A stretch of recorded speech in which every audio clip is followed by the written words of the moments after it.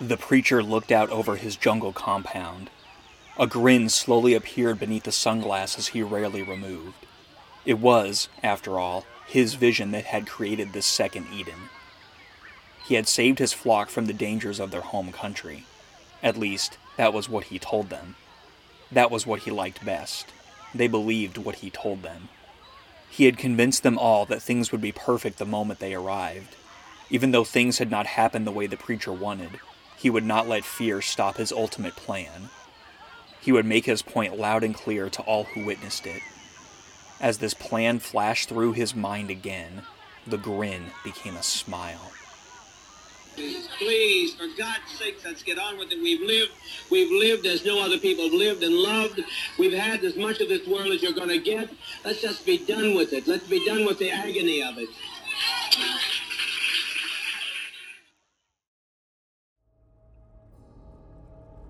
Virtuous Men, a podcast devoted to sharing the lives of men of history, fiction, and today, and the virtues they personify.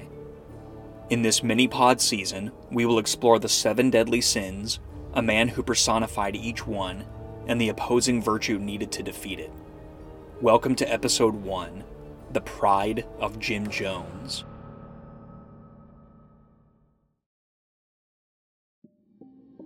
A sin is an immoral behavior that one performs in direct opposition to virtue.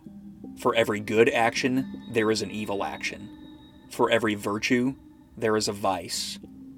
Both forces work against one another in the hearts and minds of mankind for the benefit or destruction of humanity. Stories of history and fiction have clearly revealed the truth that while every man is capable of great virtue, so too is he capable of unspeakable evil. This duality was famously summarized in what is known as the 7 deadly sins. First listed by Pope Gregory I in the 6th century, and then further developed by Thomas Aquinas in the 13th century, the list highlights the key sins in human nature that ultimately lead to destruction and death. This episode's sin is pride. Pride is the inner conviction that one's beliefs, actions, and achievements are above all others. A prideful man believes that he has all the answers, that he should not be questioned, and that those who oppose him are wrong. While a man can be proud of what he has done or achieved with a humble heart, a prideful man sees his achievements and knowledge as the only way to success and fulfillment. In the eyes of a prideful man, there is only his way and no other. One of the 20th century's most notorious examples of pride was the infamous cult leader Jim Jones. His lifelong descent into pride came to an unforgettable conclusion that still continues to confound and horrify us to this day. Due to graphic and disturbing content, this episode may not be suitable for all audiences. Listener discretion is advised.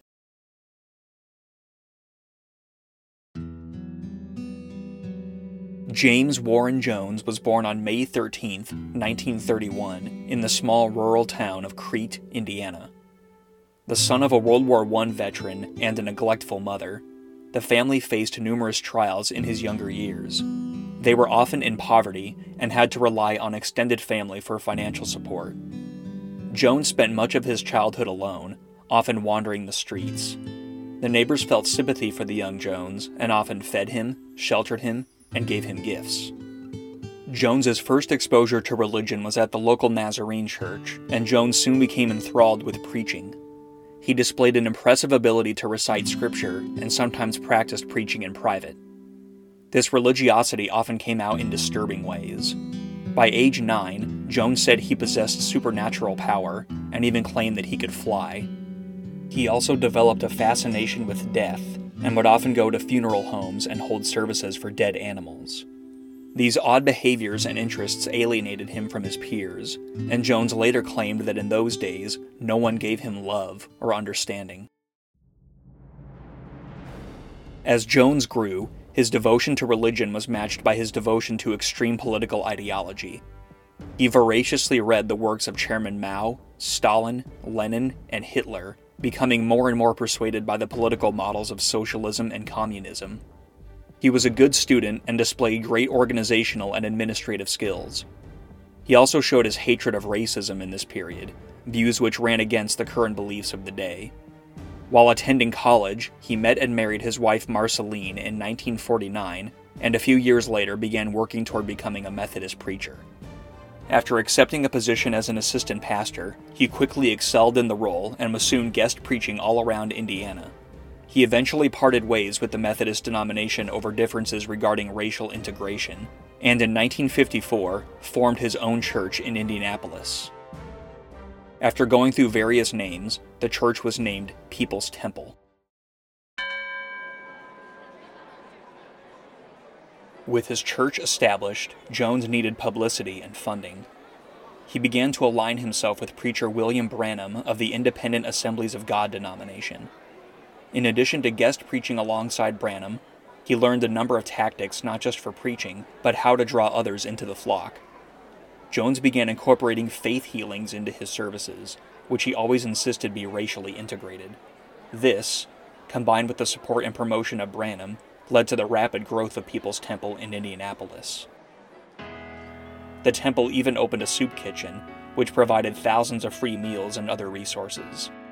The profile of the temple was further boosted by Jones being appointed to the Indianapolis Human Rights Commission, and by the publicity surrounding Jones's efforts to integrate local businesses. Some even suggested later that Jones was single-handedly responsible for desegregating Indianapolis. After suffering a collapse from exhaustion and overworking, Jones was mistakenly taken to a black hospital, and upon realizing the error, Jones refused to be moved. Upon his recovery, he gave aid to his fellow black ward mates, emptying bedpans and changing sheets. This led to increased pressure to desegregate the hospital, which finally happened. He and Marceline even adopted children of multiple ethnicities, which he referred to as his rainbow family.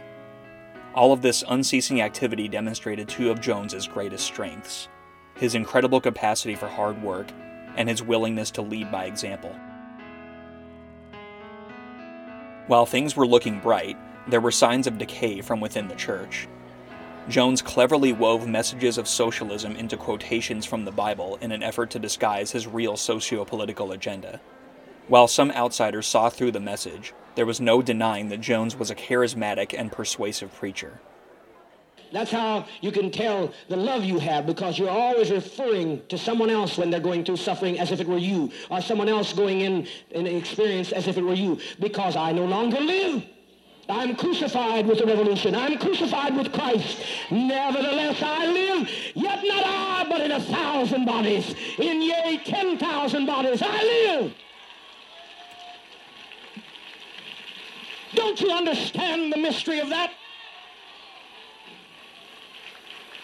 No longer I, but Christ the revolution. Christ in the Hebrew means revolution. The anointing, the electrifying revolution. No longer I that lives. I am crucified with Christ. Nevertheless, I live. Yet not I, but Christ.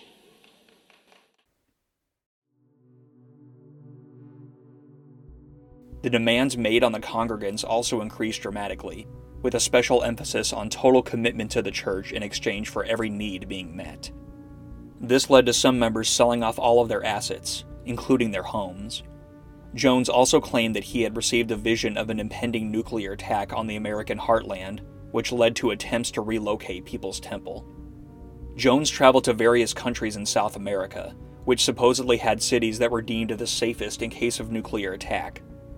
After failing to establish the church in these cities, Jones returned to Indiana in 1963. He would eventually move People's Temple to Redwood City, California, where he slowly began adding congregants over the years. He even used a fleet of buses to shuttle the temple to local elections and even across the United States for fundraising and public outreach missions. During this time, his sermons began growing less subtle in their attacks on the Bible and promotion of socialism.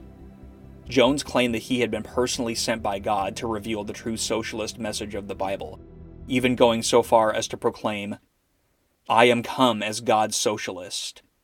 He was nonetheless careful to keep his true views hidden from the outside world out of fear that his church would lose its tax exemption status. It was during the move to California that Jones's descent slowly began. He started taking illicit drugs and frequently warned his followers of an impending doom. Throughout his career, Jones always wore sunglasses and was rarely seen without them.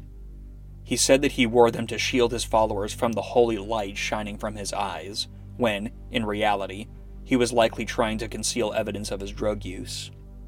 He also began a series of extramarital affairs with members of his congregation. While some of these sexual exchanges were forced, some claimed that it was a privilege to sleep with the revered leader. Jones even had sexual relations with some of his male followers, which Jones attempted to justify by saying it was all for the cause. The disciplines for those who fell out of line became more severe, with some members even being physically abused and publicly humiliated. Despite this, the church numbers continued to grow. With the beginning of the 70s, hundreds of new members joined People's Temple. By this time, the church had extended its reach to San Francisco, where Jones made numerous political connections and helped sway local elections. He even met with First Lady Rosalind Carter on a few occasions and received favorable press. But the good publicity would soon begin to wane. In 1971, journalists covered one of his divine healings during a sermon and discovered that it was nothing but a series of hoaxes. During the supposed healings, what looked like tumors or dead tissue supposedly falling from the people being healed were actually pieces of animal meat.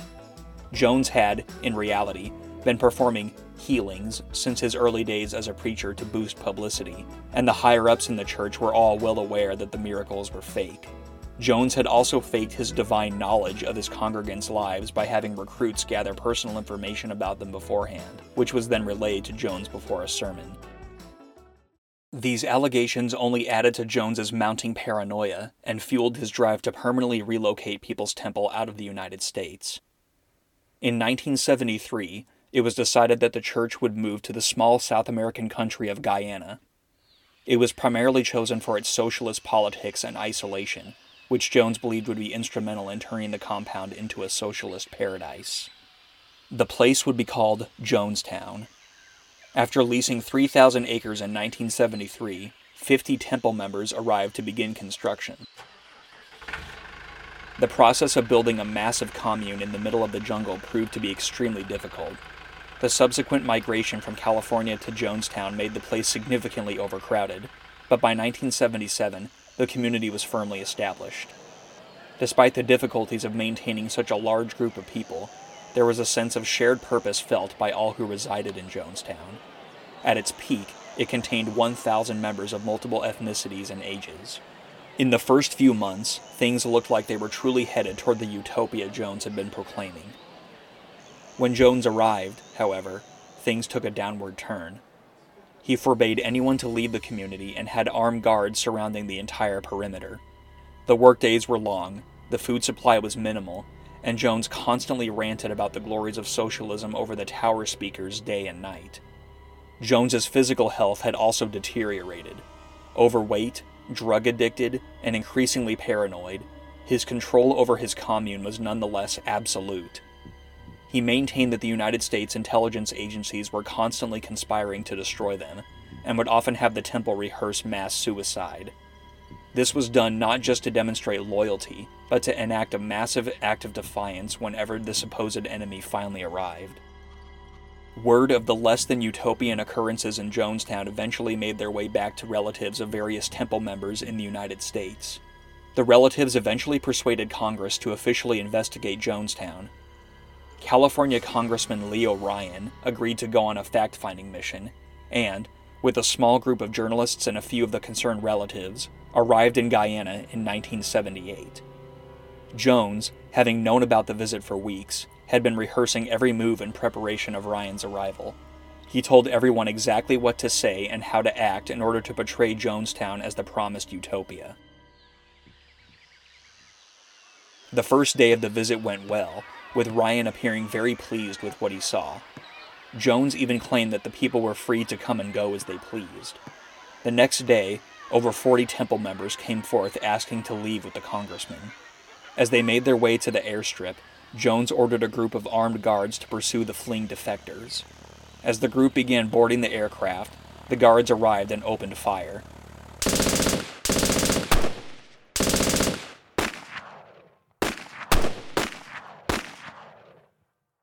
Ryan and 4 others were killed, and the survivors fled into the jungle, eventually making their way to the capital city of Georgetown. After word of the shooting reached Jones, he proclaimed to the commune that a U.S. attack was imminent and that there was nothing more they could do to stop it. Some temple members told Jones they should attempt an exodus to the Soviet Union, but Jones said it was impossible. It was time for the temple to commit its revolutionary act that it had rehearsed many times. Large drums of grape flavor aid were prepared and filled with cyanide, and Jones ordered everyone onto the pavilion. Survivor and high-ranking temple member Tim Carter claimed in an interview decades later, quote, "The sky turned black and, on my life, I am telling the truth. It literally felt like evil itself flew into Jonestown." End quote. He also claimed that as Jones was loudly yelling and lining people up, he possessed, quote, "shark eyes, devoid of life." End quote. Living, you're looking at death. It only looks. Living is much, much more difficult. Raising up every morning and not knowing what's going to be the night's bringing. It's much more difficult. It's much more difficult. Lay down your life with dignity. Don't lay down with tears and agony. There's nothing to death. It's like Max said. It's just stepping over into another plane. Don't be this way. Stop this hysterics. This is not the way for people who are socialist communists to die. No way for us to die. We must die with some dignity. I tell you, I don't care how many screams you hear. I don't care how many anguished cries. Death is a million times preferable to 10 more days of this life. If you knew what was ahead of you, you'd be glad to be stepping over tonight. People began having the poison injected one at a time, and when the temple members saw the poison taking effect, they became reluctant. Many members were forced to take the poison, including the elderly, children, and infants. Carter himself witnessed his 15-month-old son having cyanide squirted into his mouth, and his wife committing suicide from despair. Other parents suffered the sight of their children convulsing violently, vomiting blood and saliva, and eventually falling into comas and dying. It was a fate that they would soon be enduring themselves. Surviving audio tape of that day recorded screams of agony and horror as people succumbed to a terrible death, sounds that the few survivors would never forget.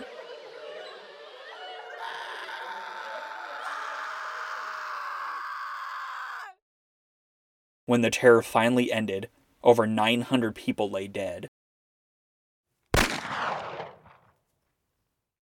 Jones himself died by a self-inflicted gunshot wound to the head, having not taken the poison that he so willingly inflicted on his followers. The mass death at Jonestown quickly made headlines around the world. Media coverage in the United States lasted for months, and it was estimated that a staggering 98% of Americans had heard about the incident. The People's Temple quickly dissolved, and numerous Christian leaders claimed Jones had perverted the actual teachings of Christianity. The expression, "drinking the Kool-Aid," entered the pop culture lexicon as a phrase used to describe extreme loyalty to a cause or belief, though it was actually flavor aid used for the poisonings. It was initially believed that the dead had all willingly chosen to take their own lives, but reports from witness testimonies and following investigations revealed that it was less a mass suicide and more of a massacre. Prior to 9/11, it was the worst loss of American lives in a deliberate act. Jim Jones and People's Temple would forever change the way a cult is perceived, and Jones, along with Charles Manson, remains the archetypal cult leader in the minds of many. To this day, Jim Jones remains an infamous and complicated figure in the popular imagination. He did profound good for other people, yet committed unspeakably evil acts. He was genuinely moved by human suffering, yet inflicted horrible suffering himself. He was hard-working and ambitious, yet his goals were ultimately self-serving. While it is impossible to know if he truly believed what he preached or whether his entire aim was to control and manipulate the minds and lives of others in service to his own agenda, it is easily determined that Jones was the personification of pride. The virtue that heals pride is humility. A humble man is well aware of what his talents are, yet never seeks attention, special treatment, or adulation because of them. Humility has no regard for selfishness. A humble man acknowledges the strengths of others as a means to complement his own in order to achieve great things for the benefit of others. One can only imagine what a man with talents like Jim Jones could have achieved had he forsaken pride and chosen humility. Indeed, many speculate today what Jones's legacy could have been if this had been the case. But like all cult leaders, Jones served only one God, the God of the self. A master manipulator and narcissistic to the core, Jones was more than willing to do whatever was necessary to achieve his goals, even if it meant sacrificing the lives of almost 1,000 people. I want you to be like I am. I want you to become what I am. I want you to enjoy the fearlessness that I have, the courage that I have, the compassion that I have, the love that I have, the all-encompassing mercy that I am. I want you to be what I am and something greater.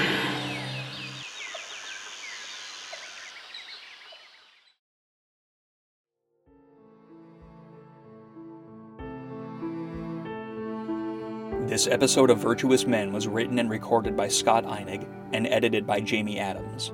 Tune in next Monday for the next episode of our 7 Deadly Sins series, The Sin of Greed.